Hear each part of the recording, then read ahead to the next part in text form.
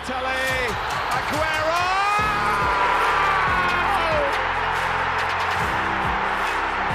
I swear you'll never see anything like this ever again. Lewandowski goes for it again. Oh, he just can't do it. You just cannot be that good. That is an amazing goal. I think he's scored a goal every time he's had a shot.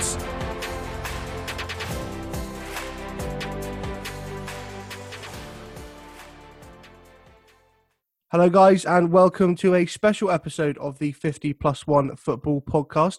This episode, we're talking all the deals that went down on deadline day. And with me, as ever, is a man who is the Fabrizio Romano to my here we go, Lewis.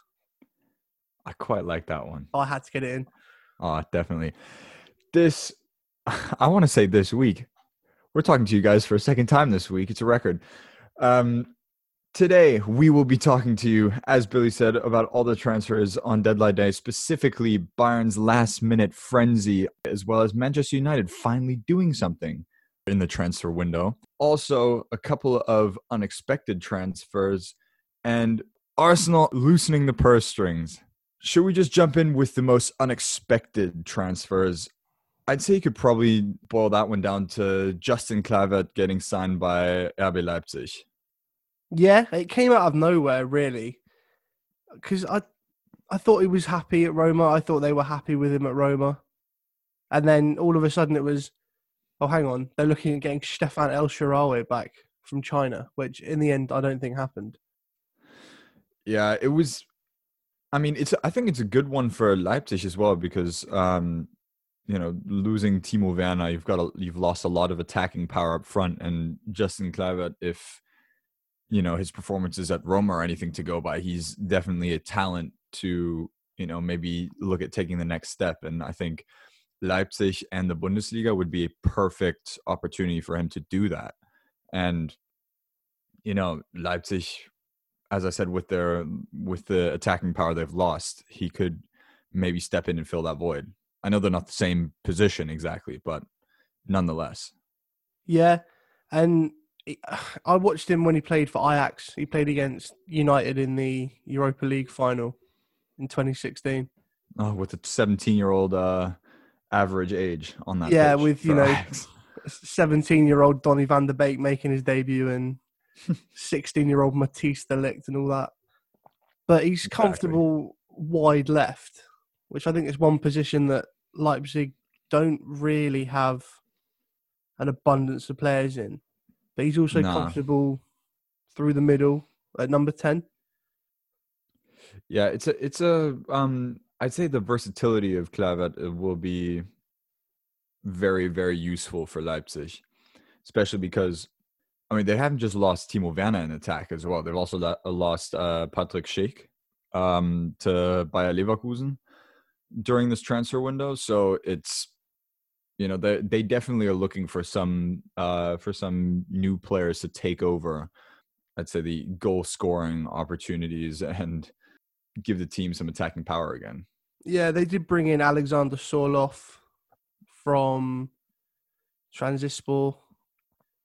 Remains to be seen how effective he will be, though. Yeah, he had a good goal scoring record last season, but then again, it was Turkey. Exactly, it's a top five league debut for him. But I think Kluivert, it's a good signing. It's a loan move. There's probably an option to buy at the end of it, and you'd think he's going to give enough to make Leipzig trigger that option to buy. Yeah, I mean, it wasn't really unexpected that you have a loan option, because I think most teams this transfer window were looking at loan options in general, and not just for the young players, but for players of all ages, just because of the financial constraints of the pandemic. So, a loan option for Leipzig was probably the most standard option they'd get. Yeah, there's definitely something to be said, because most players that have famous fathers, because obviously his dad's Patrick Kluivert, and I don't know, I don't read a lot of Italian news, obviously, but there's the one thing that never is. There's never a comparison between the two. There's always like, oh yeah, but his dad did it. What? So why can't he? He just seems to be his own player, which I think is actually quite nice. Especially Actually, having left Ajax when he did. I yeah, think had he gone to a team that his dad had played for, then it would be a lot more prominent. But, yeah, definitely. you know, sort of forging his own path and doing his own thing. And I genuinely think he'll be a really big success for Leipzig this season. Yeah, yeah. I mean, I think we don't need to say much more than that. It seems a pretty good roundup of that. The next one, it's almost more unexpected than Kluivert going to Leipzig, is Mario Götze signing for PSV Eindhoven. That to win the Champions League. Exactly. Of course, he was going to get a lot of, let's say, criticism online when he announced that move, because he did give a lengthy article to the German tabloid Bild around a couple weeks ago, where he clearly said, I still have goals and I still want to win the Champions League. Yeah, of course, he's going to shoot himself in the foot if he doesn't go to either Bayern or Liverpool, because realistically speaking, those are the two clubs most, I mean, obviously before the start of the season, most or who were the favorites to win the Champions League again. Eindhoven play in the Europa League for one. But that's Remains the to be thing. seen. I don't even think he's going to win the Dutch league. Yeah. No offense to PSV, but you put your money on Ajax every day of the week. Or maybe Feyenoord Rotterdam. Maybe. Yeah. But you think some of the players that PSV have had, you know, they're not a bad team. Like they've had Memphis Depay in recent years. I was about to say, that was Lozano. Depay was probably their most famous export of the last 5 to 7 years. And we ruined him. He seems to have researched at Olympique Marseille. But I think people shouldn't criticize Götze too much, because, yeah, he might have said that those are his goals, but he really just needed to find some footing and, you know, find a club first, I think he's done. He's done it well, because he's now got a club where he doesn't have to prove all that much. Yeah, and I definitely think you can't say this isn't football driven. Yeah. He's not doing this for a big payoff, because if he was doing it for a payoff, he'd have moved to China or Qatar. Yeah, you know, he'd have done a Xavi and gone to Al Assad. Yeah, I mean, he's also said that for him the main focus is football, so he wants to go back, and that's all he's been thinking about. And I mean, he already took a massive pay cut when he went back to Dortmund, and he was very much willing to take to take another pay cut from his salary that he was making at Dortmund, if it meant, you know, playing for a team like Hertha Berlin, which was very much a hotly discussed rumor when it came to Mario Götze.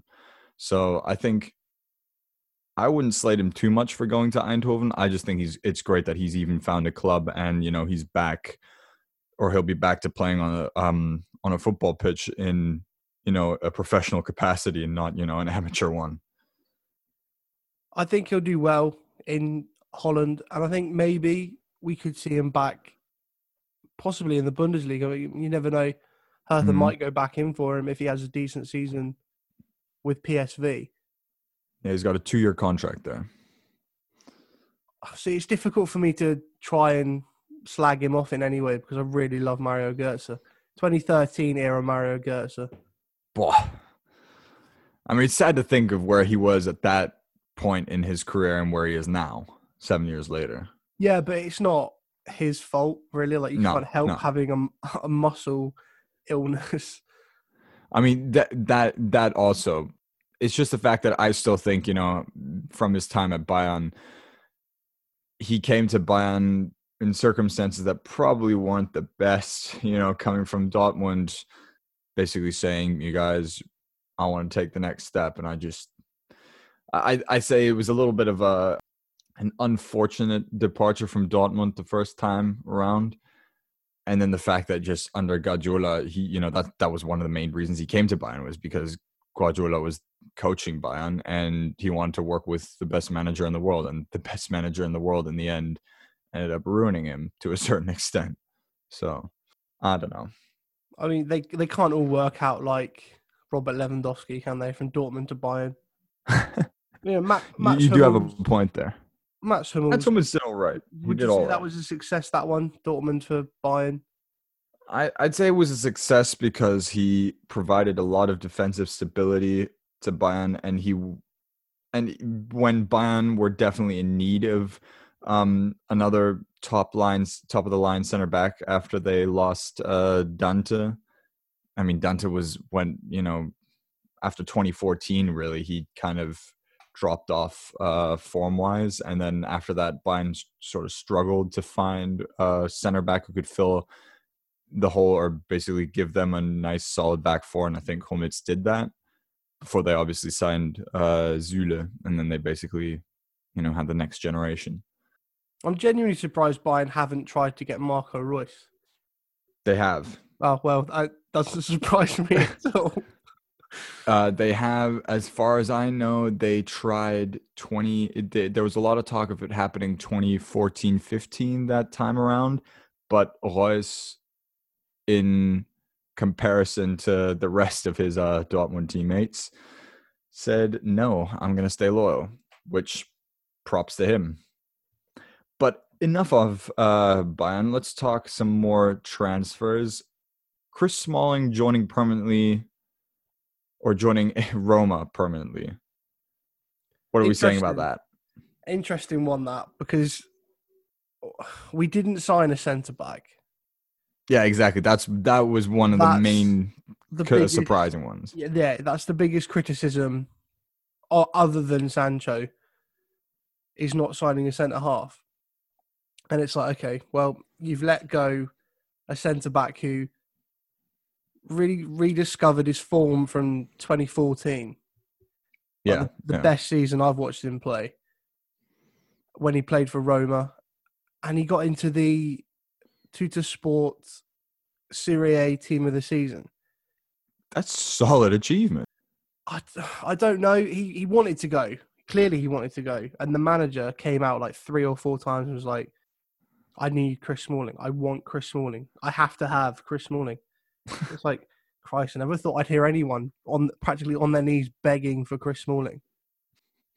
But he was training alone. So I even if he had stayed, I genuinely don't think he'd have played. Yeah.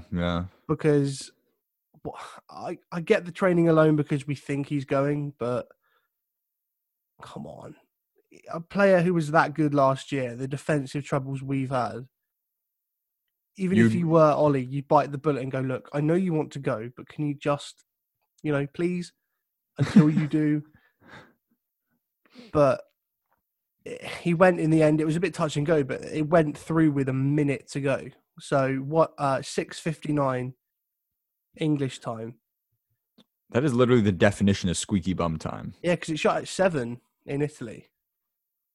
Wow. I think stuff like that, it's difficult to say, because I now know he's going to go and have an absolute amazing season for Roma because they love him. Yeah, but that goes down to, players reacting to their atmosphere and, their surroundings. If you've got managers that trust you, and, fans that want you on the pitch, then you'll automatically perform a whole lot better than if you're with a team where everyone's got question marks surrounding you as a player. It's, it's part of the game, really. I think the biggest issue of him leaving, not necessarily, not from a managerial thing. I think United fans are spoiled, almost entitled brats, because not every centre back you sign is going to be Vidic or Rio Ferdinand. Not every winger you sign is going to be Ronaldo. Not every midfielder's Paul Scholes. So I think in that sense, it's like, oh, well, he's absolutely rubbish. Why is he playing for this club? It's like, to be fair, he had his moments where he was rubbish, but so does everyone. Yeah. You could go back in, 2013, the Nemanja Vidic was absolute dog. But he'll be a really good player for Roma. And the current state of our back four, I'm actually kind of sad to see him go. I'm not going to lie. He probably could have revitalized their back four a little bit. Yeah. Especially looking at who you've bought. And I think that provides us a perfect segue to the part of the episode where we can finally say Manchester United did something in the transfer window. They did something. Yay. You signed Alex Telles. That's the only one I'm kind of gassed about.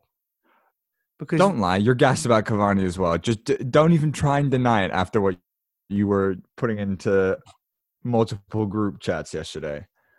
Yeah, okay. Yeah, exactly. That smile says it all. I kind of am, despite everything in my body telling me no, it's just going to be Falcao again. Because I was really gassed about Falcao as well. Because that was a deadline day as well. I woke up, it's like, Falcao's on his way. Oh my God. And saw how that turned out. Yeah. We don't talk about that anymore. But Alex Telles, your back line. Oh. It does look better now that you don't have the donkey in Luke Shaw running up your left-hand side. Oh God, a video came out. I saw it yesterday. So Sunday night. No, it's Wednesday today, isn't it? That's Oh God, what am I doing? It's Tuesday. No, it's not. It's Wednesday. Don't lie to me. It's Wednesday. Oh God. Anyway, I saw it last night at time of recording, so Tuesday night. And it's the clip of Son's third goal. Mm-hmm. Yeah, his third goal. And it's the one with no crowd noise. And you can hear. So Luke Shaw goes. He leaves the front post unmarked. He goes to help Harry Maguire. Yeah. You can hear David Hay going, no, Luke, no, Luke, no, Luke. Like, don't leave the front post because that's obviously where all the space is. And that's how they scored. It's like, oh, I can't. I don't claim to be good at defending. Like, anyone that's watched me play football knows that I can't play football full stop. Don't be too hard on yourself. You at least know how to kick a ball. Don't disagree right away. But we'll have to pause out later. I'm looking forward to watching Alex Telles play. I mean, yeah, he's come from Porto, but then again, the last player we signed from the Portuguese league has done pretty well. I was about to say, he's probably your best player. I think the only question mark is whether he's as good one-on-one defending. Marauding forward, he's great. But will he be exposed because he goes forward so much? Yeah, you don't want another Trent Alexander-Arnold situation cropping up where all of a sudden this season TAA has been exposed. And I'm all for it. But you see the promo pictures of him in the kit. He looks like an absolute psycho. And I'm all for it. Just put the fear of God in, United's rivals and opponents. There's going to be a lot of red cards for him. I just know there's going to be some. It's going to be like watching Eric Bailly defend again. You heard it here first, guys. But, Alex Telles, most red cards this season. Probably. But I will say this, last thing on Alex Telles. Don't get hyped or gassed over his goal scoring record because he takes Porto's penalties. So he might have 40 goals for Porto, but how many of those are penalties? He does score some ridiculous outside the box shots, but 90% of his goals are from the spot and he won't be taking ours. Ah, well. Someone who will hopefully be scoring more than Alex Telles, Edinson Cavani. Seamless link. Oh, yeah. You can tell the journalistic prowess here. I am excited about this one. I'm trying to remain level-headed and be like, oh, yeah, well, it's a 33-year-old man on a free contract.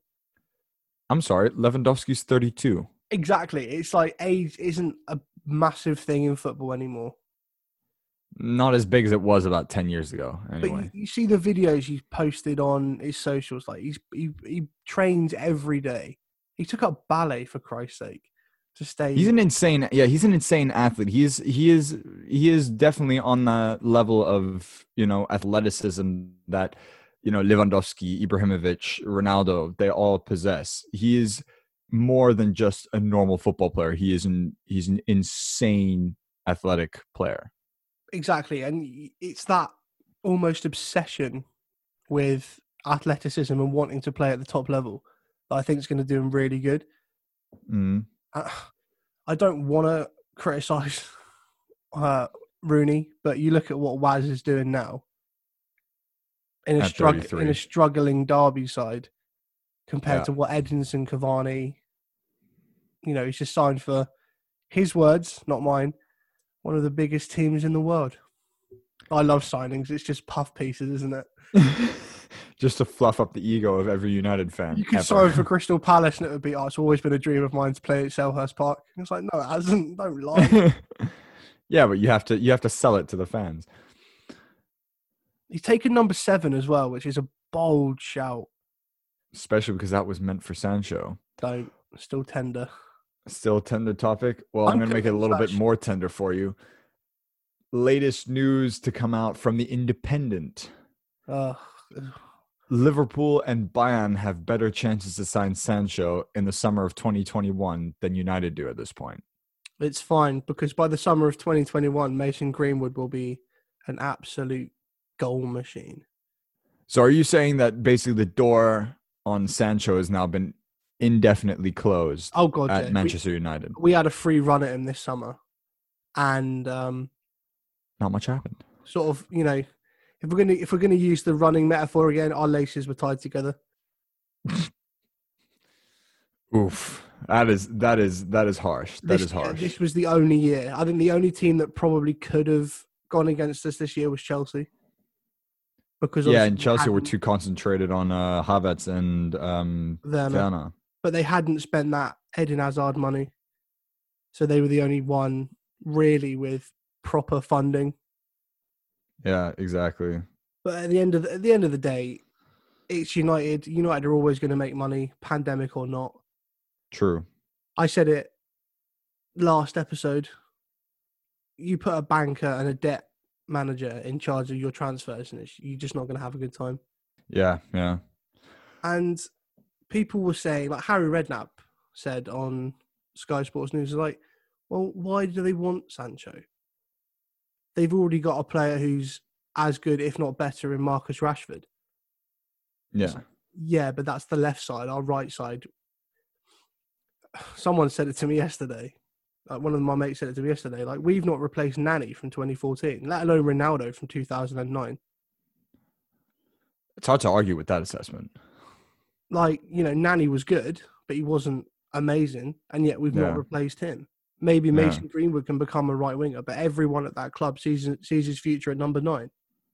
Yeah. And Anthony Martial's just got the centre forward roll back. He won't go back out wide. And Dan James is a left midfielder, not a right winger.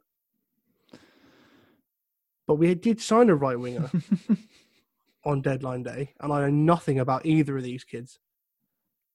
Well, I can't even act like, oh my God, they're so amazing, because not a clue.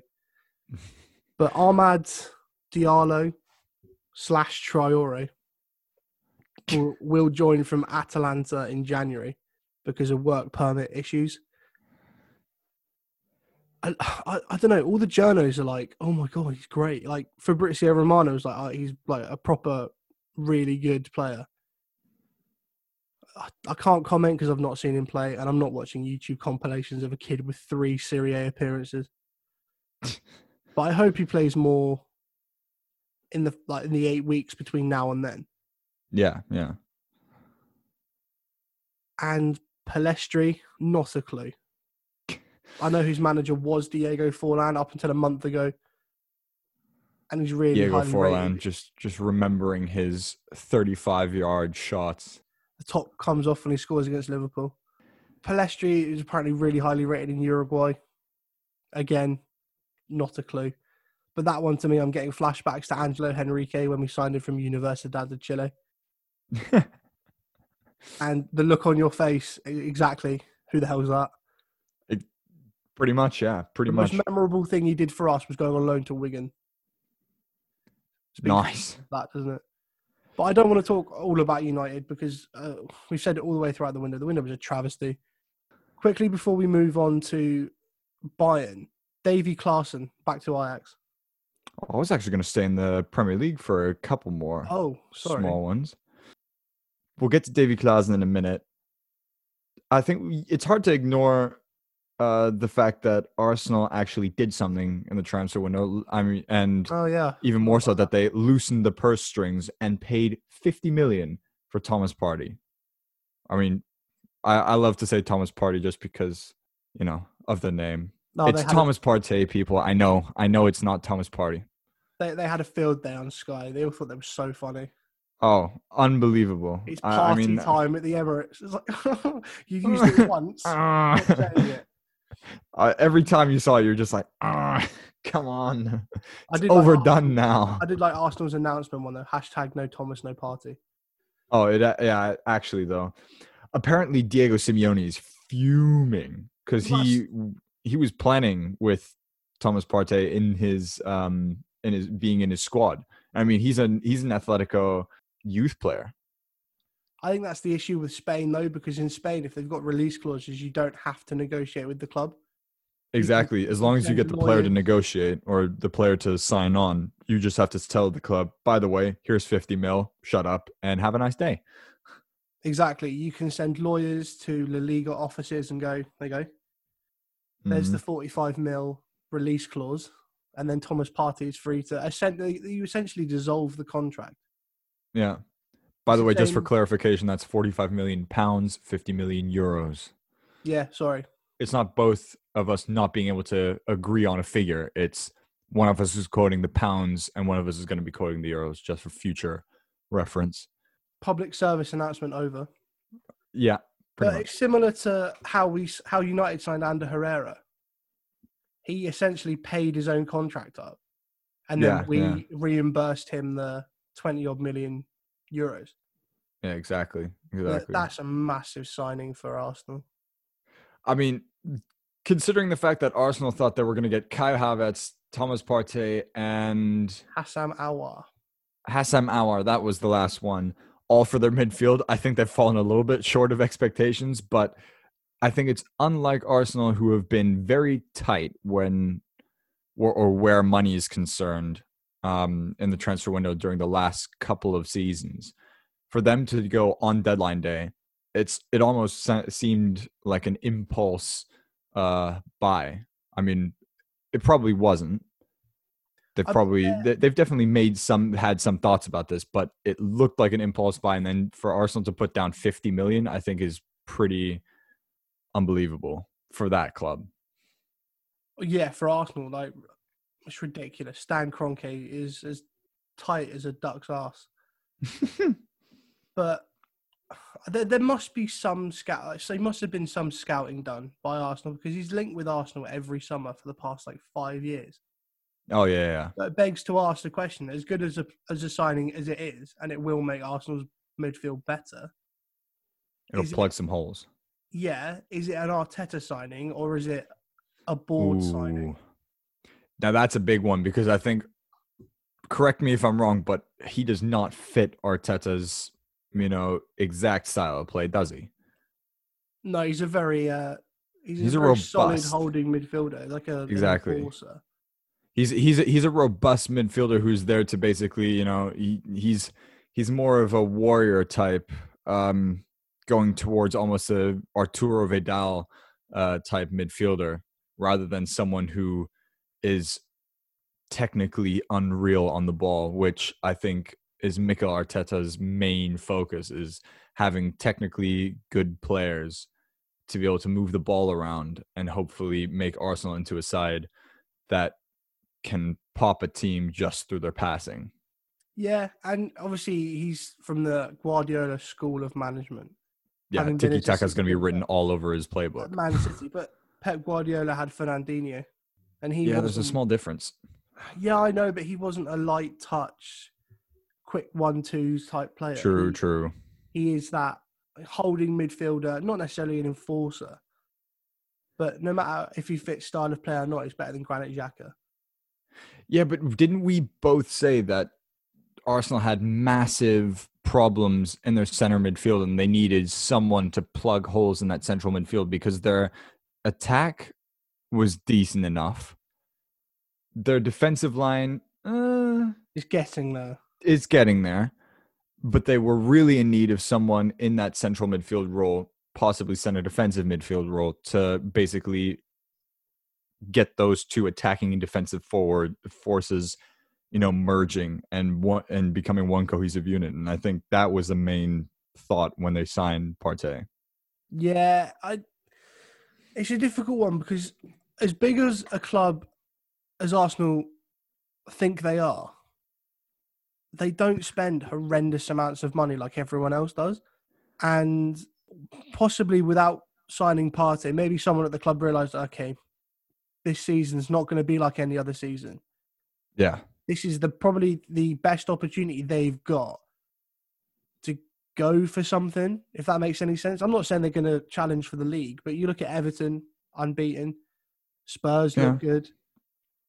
Liverpool look shaky at the back, which I didn't think we'd say ever after last season. Man City don't look good. Which I also didn't think. Chelsea, United are nowhere near it. So why not? If Arsenal go, okay, well, we've plugged these midfield holes. It'd probably be a change of shape because he won't play.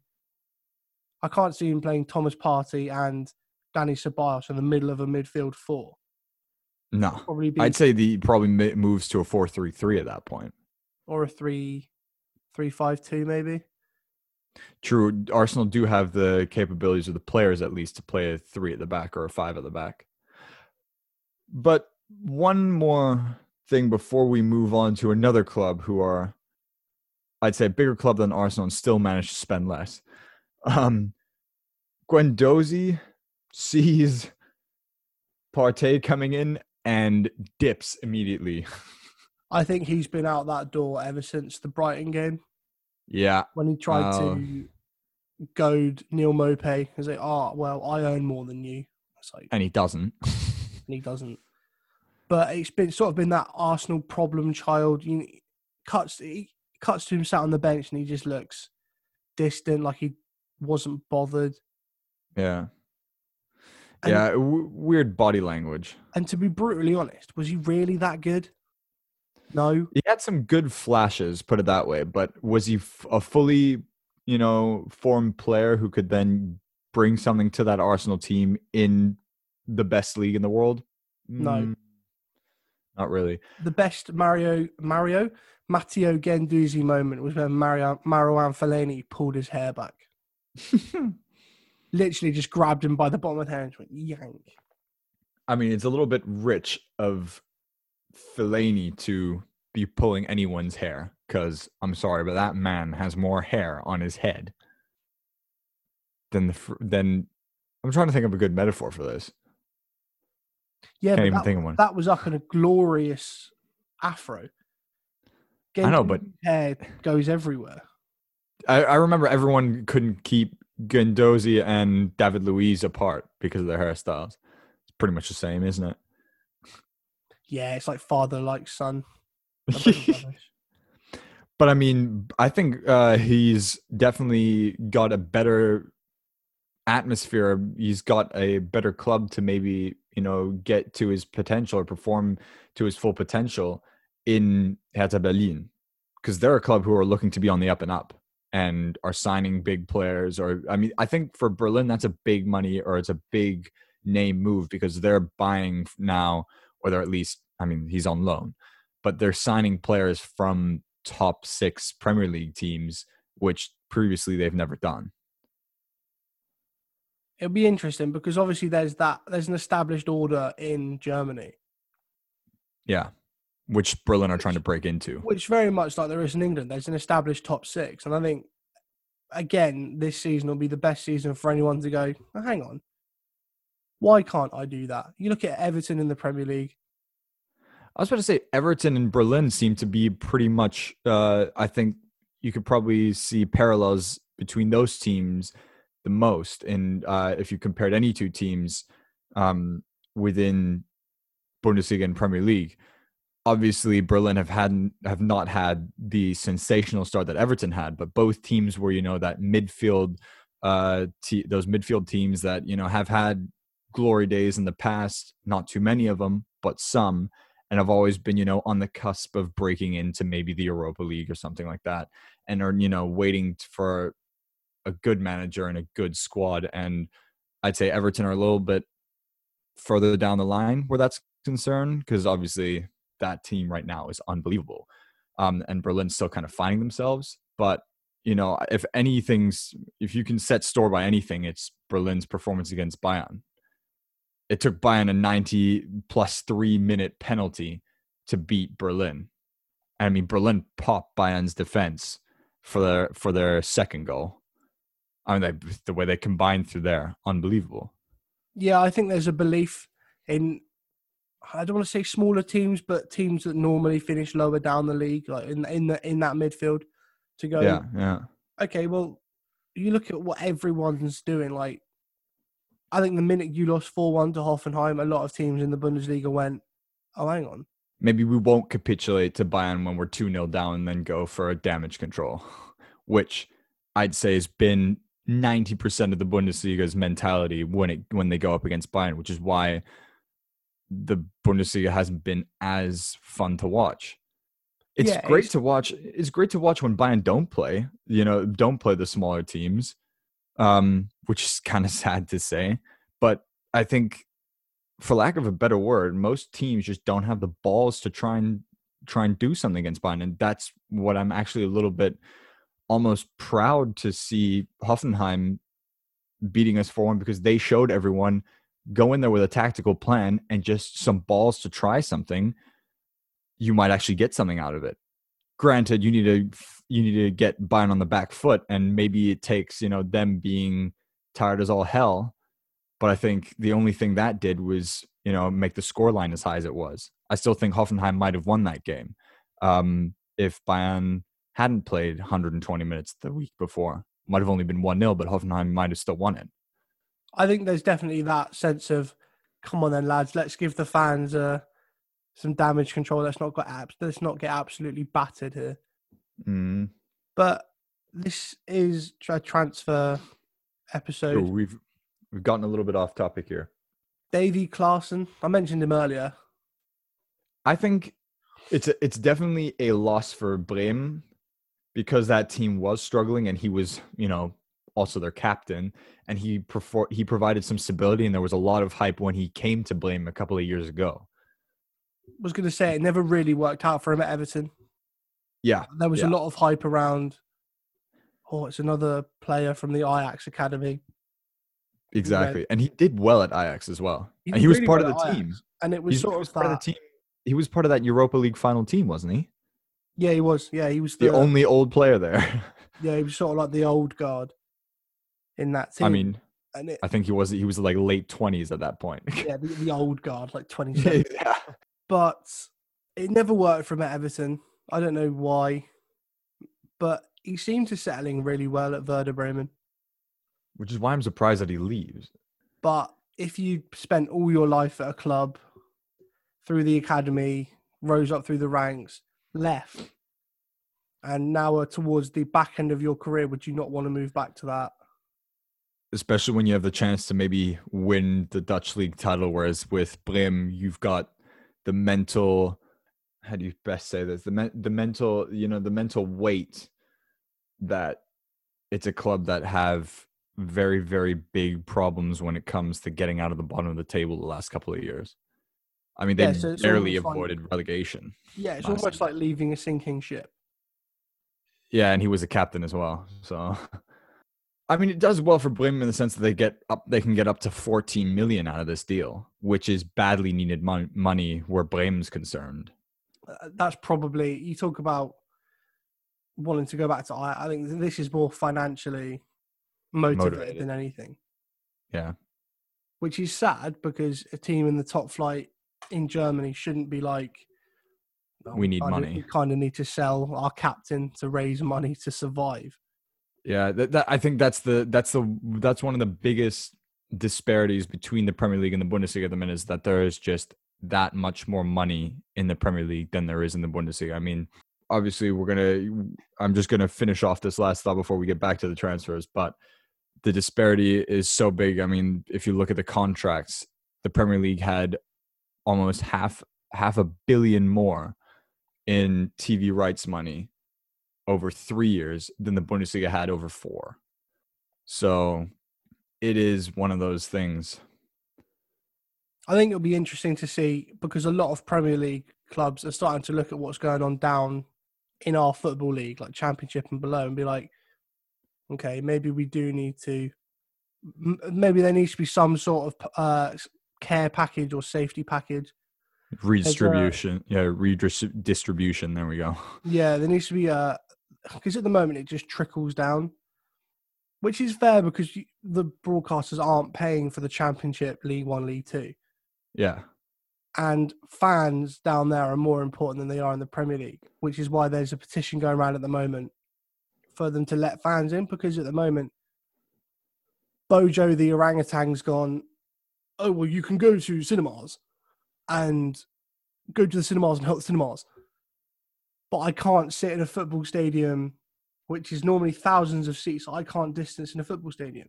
They've done it in rugby. They've done it in Germany, in the Bundesliga. Exactly. Harlequins had 1,500 people at Twickenham Stoop a few weeks back. Yeah, exactly. You know, they had the app sorted, everyone track and trace, and everyone was like, you order your drink from your seat and people brought it to you. So you weren't up and walking around the concourse and things like that. It's doable. It's being done, and it's being done well. And I think when that happens, even if it's like 1,500, 2,000 people. Yeah, I mean, you think about it. Dortmund have 10,000 right now, which compared to their normal 81,000 is a cinch. But, you know, it's still something. Yeah, and even that amount of money to someone like Charlton Athletic or Peterborough. It's unreal, yeah. It's more valuable than signing a 20-goal-a-season striker. Yeah. But enough of that. We have one last big news story, and that is Bayern's last-minute frenzy, where I've been slagging off Salihamidzic the whole transfer window because he started off so well with Sané and then just didn't produce anything. And then on deadline day, I think we've signed the most amount of players we've ever signed in the last 24 hours of the transfer window. We signed 4 people, which is, and they're not just anyone. I'm not going to lie, it doesn't sound like much, but I'll take it because Eric Maxim Choupo-Moting, he'll put in his 8-9 goals this season. He'll put in a shift. He'll back up Lewandowski when needed. I think he's a good signing, and especially because you're getting him on a free because his contract ran out at PSG. What more do you want from him? What about the development of Xerxes? That's the only issue I think I can take with that signing is Xerxes will now get less playing time. The one problem is that he just did show again when we did play Hoffenheim. He's not quite there to the point where you can say, I can throw in a Xerxes and he'll back up Lewandowski enough so that, you know, we can hold over one game and maybe he'll score one. He just didn't show that he was quite there yet. He showed flashes last season, but it's still not quite there. And I think Choupo-Moting only signed a 1-year contract, so it's not like he's staying here for a long time. Exactly. And there you were earlier on in the season trying to compare that kid to my man Mason. Just saying.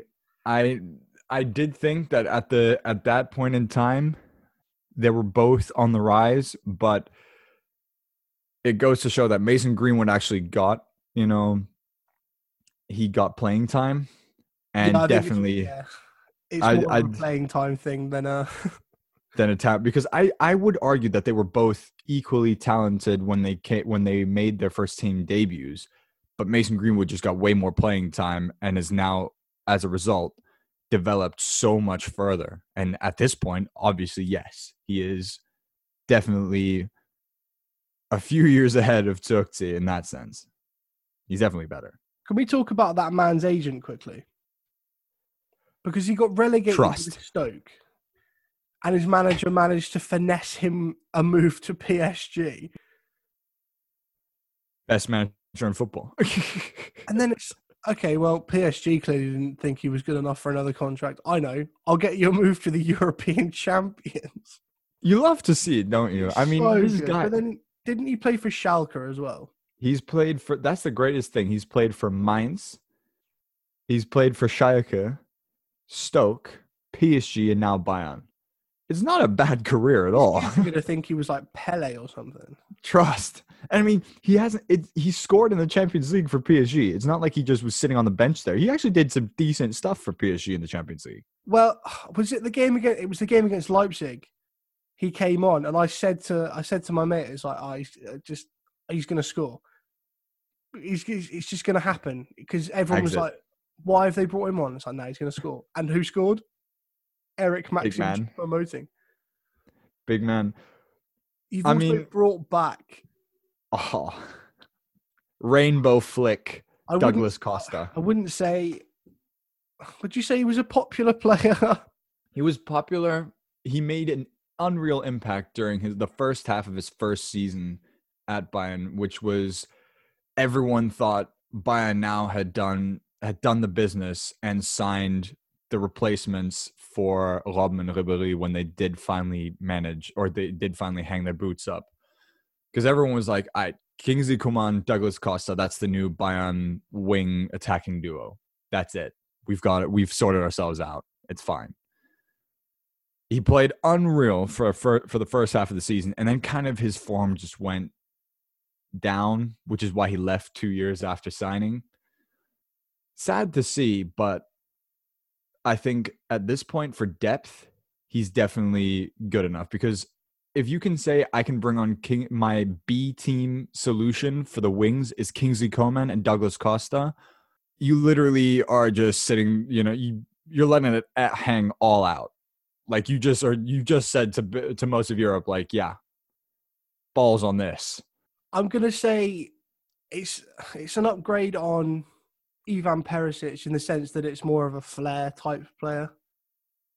But is he better than Ivan Perisic as a whole? I'd still think I'd rather take Ivan Perisic if we had the option, or if our board just wasn't so tight when it came to money spending. Because they're paying... Interesting to see if he plays it into this season. The thing that gets me also is that they apparently said the whole package of Perisic was too much at 20 million 20 million fee plus around 11 million annual salary. And now they've just decided that they're going to take over Douglas Costa's full salary from Juve, which is incidentally also 11 million euros. Yeah, but they've not had to pay 20 million for the privilege. Yeah, but 20 million, how much is that? He's a team that just won the Champions League. Exactly. 20 million, where Perisic, I'd argue, had a definite hand in Bayern winning the Champions League. Yeah, but let's be honest. Douglas Costa's not going to get a lot of game time, because when Serge Gnabry and Leroy Sané are fit, they start every... That front three picks itself. Obviously, he's been brought in for the depth, but still, I'd say he definitely has some chances of game time because of the amount of midweek games that Bayern have. So he's definitely not just good. I'd be very surprised if Lewandowski, Gnabry, and Sané play, more than 30 games a season, just because of the fully packed schedule. I was going to say it's going to be weird, because when I looked at was it the Hoffenheim game that you didn't start? You didn't start Lewandowski at the Hoffenheim game. Yeah, that was actually a surprise. If anyone doesn't start, oh god, that must say something. Yeah, yeah, that's saying something. This season it's going to be a weird one, and the amount of stuff that happened in the window. Okay, but it's worth remembering that in 8 weeks we get to do it all again.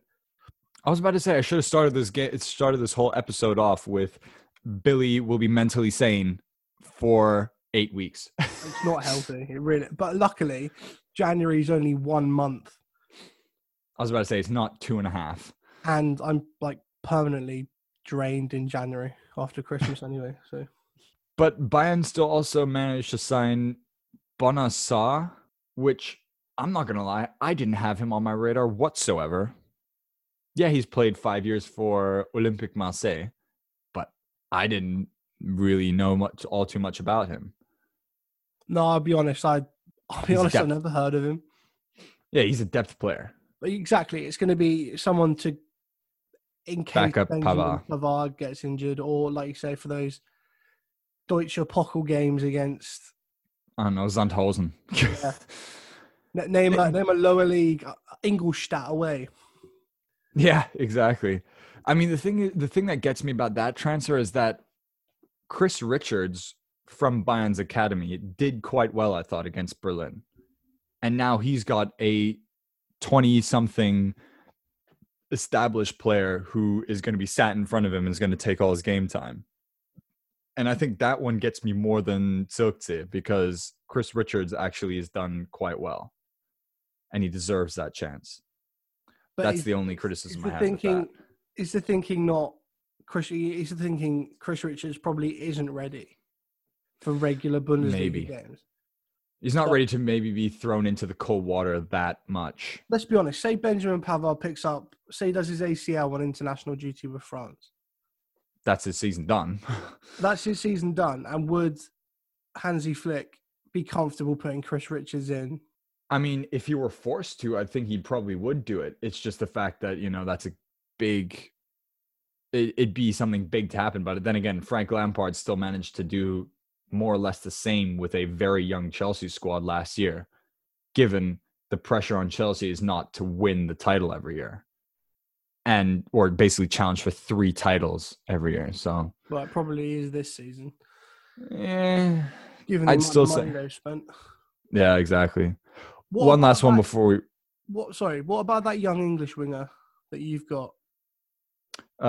Winger, he can play all over the place forward, though. Sorry. Jamal Musiala, he's 17, plays for England's under 21s. He's done quite well, and he's going to get a lot of game time as well, because he's basically now our backup option for the number 10 spot behind Thomas Müller. So, but one guy, Douglas Costa signing doesn't really affect him all too much. No, he's more of a central player. One last one before we wrap up. Marc Roca, we were in for him last summer, and I think, as you said already last episode, we got him for half the money that we were going to pay last summer. Do you know what annoyed me about that, though? What? We recorded that episode and we talked about you potentially signing Marc Roca. Finished recording, sent it off. 20 minutes later, you signed him and announced him. I was like, could you not have done that half an hour earlier? Just so we could have said mid-episode. A bit of breaking news mid-episode. Oh, that would have been great, wouldn't it? But that's the thing. It was midnight in Germany when that post went out. Yeah, true. What a bizarre time to announce a transfer when 90% of your fan base are in bed. Don't ask. I think it was a little bit of a panic buy pressure to announce that one as quickly as possible to, shut everyone up. Not going to lie. Hey, look, everyone, we are signing depth players. Please don't slag us off in the media. I mean, to be fair to Bayern, they now have signed enough players, or they signed a good amount of players to have the depth to cope with the tight schedule this season. So I guess I can't be too harsh. But it did take them a solid amount of time to do so. That's the thing. Depth is a weird one, because you've got to find players that are good enough to play in that side, but are also going to go, I don't mind sitting on the bench 80% of the season. I'll play the cup games away on a Wednesday that no one wants to go to. That's the one problem when you are, that top side, like any top side really, like a top 6 Premier League side or a Barcelona or a Real Madrid. You have to have players who are comfortable sitting in that position. Obviously the money helps, but you have to have players comfortable who are comfortable sitting in that position where they don't get a lot of game time and might still be, so good that they could walk into any other team if they weren't, challenging for the Champions League. Exactly. Well, we've spoken a lot about transfers, and you lucky people are getting a bonus episode this week. Exactly. And I mean, seeing as we're not going to have a lot of transfer news the next few weeks, or I'd say 8 weeks, and we do have an international break, we kind of owed you one anyway. Yeah, people miss us moaning about transfers. Those 8 weeks are going to be Oh, bring back transfer news. We need to hear Billy get completely downtrodden about how Sancho hasn't signed. Oh, it's fine. I'm not too bad with the January transfer window because we never sign anyone in January anyway.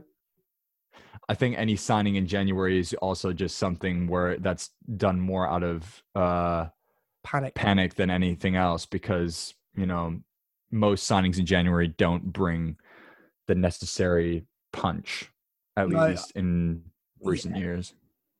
It's sort of like, that's not going too well, so I'll sign this player to sort of paper over that.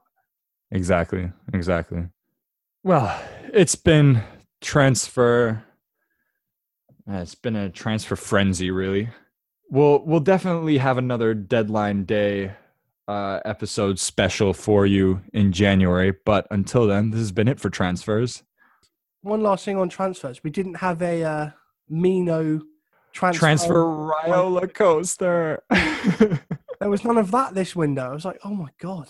Maybe he's calmed down. He's stopped trying to make Paul Pogba leave. Or he just has more money than he knows how to spend. Must be nice. Must be nice. We're sitting here, you know, pumping money into this, and then he's got more money than he needs to spend. But on that note, we shall be back after the international break. So it means no real episode next week. I'm sorry, but international football is just not something that is so fun to comment on. Scratch that. We're journalists. We should be professional about this. But seeing as this is a channel for the Premier League and Bundesliga primarily, we will not have an episode next week for you guys. We'll be back the week after. Thanks for listening, guys. Keep calm. Love the beautiful game.